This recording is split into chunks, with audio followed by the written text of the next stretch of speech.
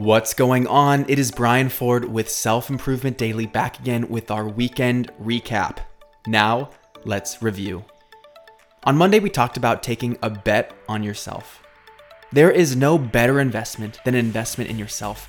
And once you believe in your future and take bold action toward it, it will start to become true. So think about where you want to grow and what might be the ticket to getting there. Tuesday, we talked about the spectrum of life and how much of the things we're exposed to are on the far end of things.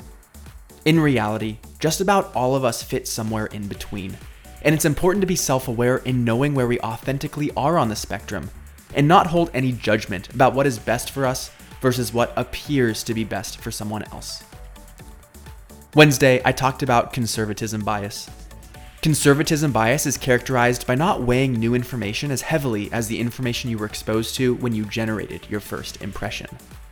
The point being, we are reluctant to change our opinions when presented with new evidence, which can seriously hold us back.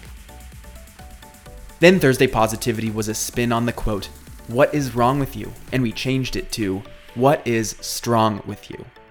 It's all about perspective. What might be viewed as someone's weakness could actually be their greatest strength.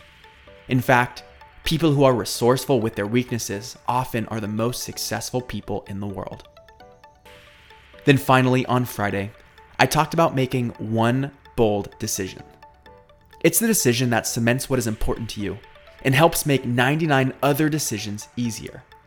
The hard part is, you need to be disciplined and committed to enforcing your big decision to truly live your values. That's it for this week and this year. The new year is here, and I've alluded to it in the past. We're making some pretty big changes here at Self-Improvement Daily. I'll be explaining it here soon for you, and I hope you're as excited about it as I am. 2022 marks the beginning of a new chapter in all of our lives, and I can't wait to take it on with you. Thank you for listening, and I'll see you next time on Self-Improvement Daily.